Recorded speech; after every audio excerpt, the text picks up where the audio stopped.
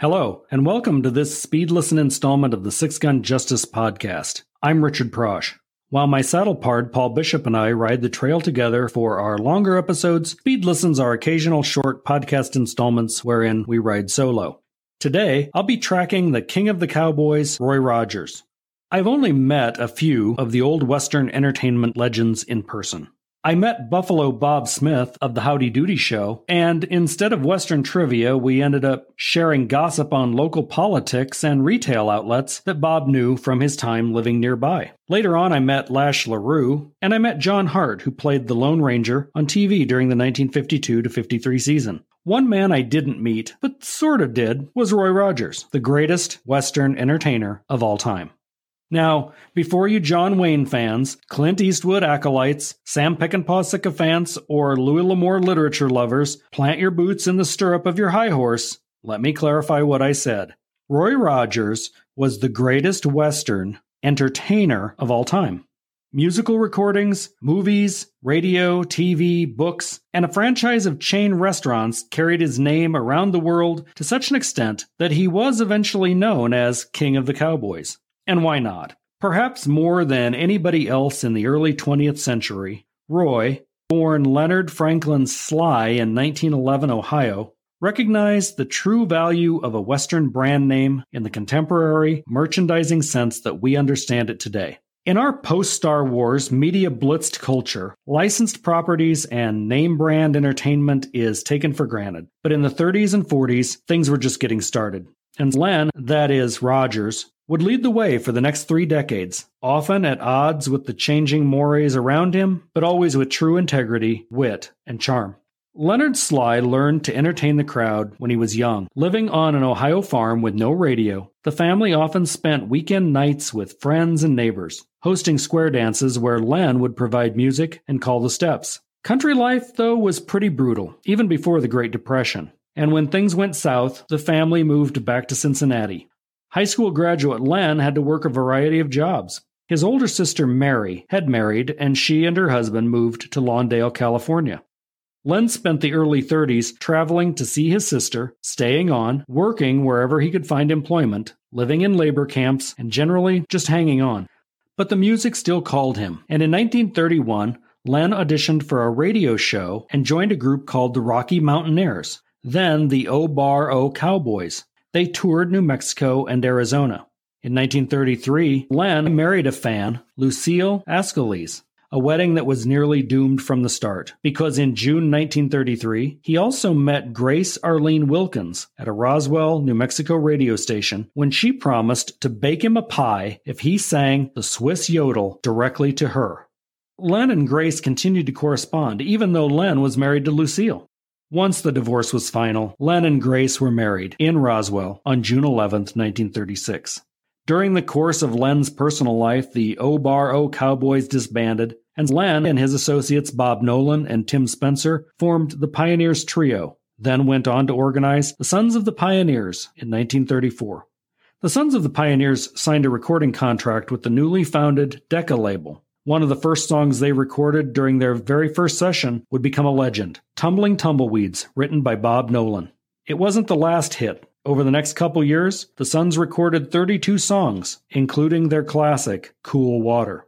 B-movie westerns and Saturday cowboy serials were in vogue during the late 1930s, and Len's musical background helped propel him to the silver screen. He worked steadily in film from his first appearance in 1935 onward. When, in 1938, America's most popular singing cowboy at the time, Gene Autry, demanded more money for his work, Len stepped up with the stage name Roy Rogers, given to him by Republic Pictures, partially based on the homespun comic Will Rogers.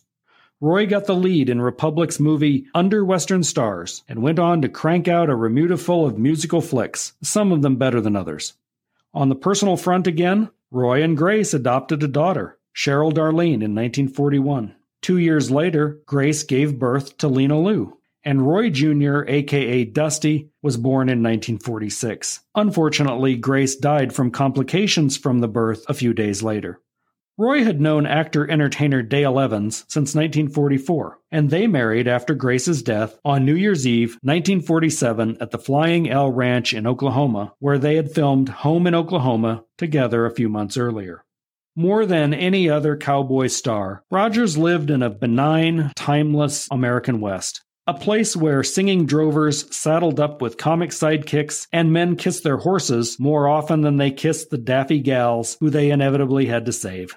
The heroes wore sidearms and they rode horses, but if the plot demanded an automobile, telephone, or radio, those too were mysteriously provided, if never exclusively relied upon. No place is this odd amalgamation of 19th and 20th century more confusing than on The Roy Rogers Show, 100 episodes of which aired on NBC TV for 6 seasons between 1951 and 1957.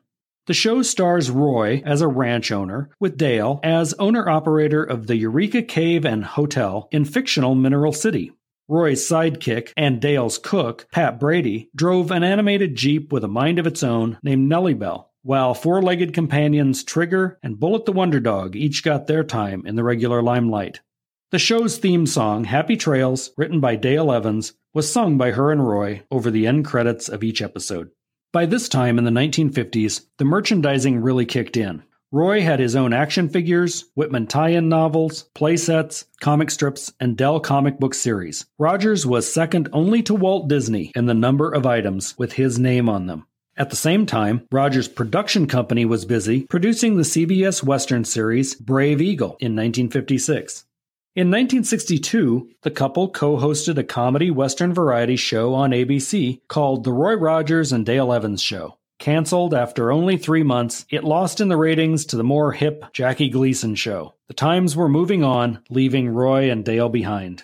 After their adopted daughter Debbie was killed in a church bus accident in 1964, they moved to the 67-acre Double R Bar Ranch in Apple Valley, California.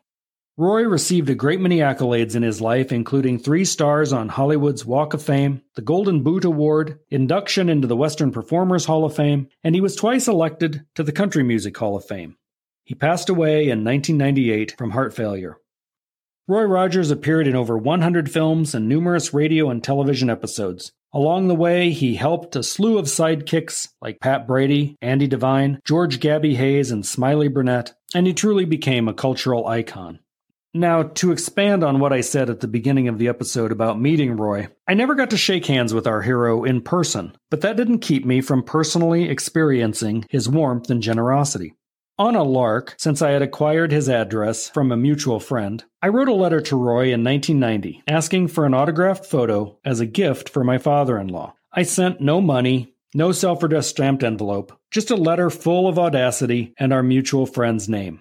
I got back a note wishing us well and a beautiful color 8x10 glossy signed, "Happy Trails to Les, your friend Roy."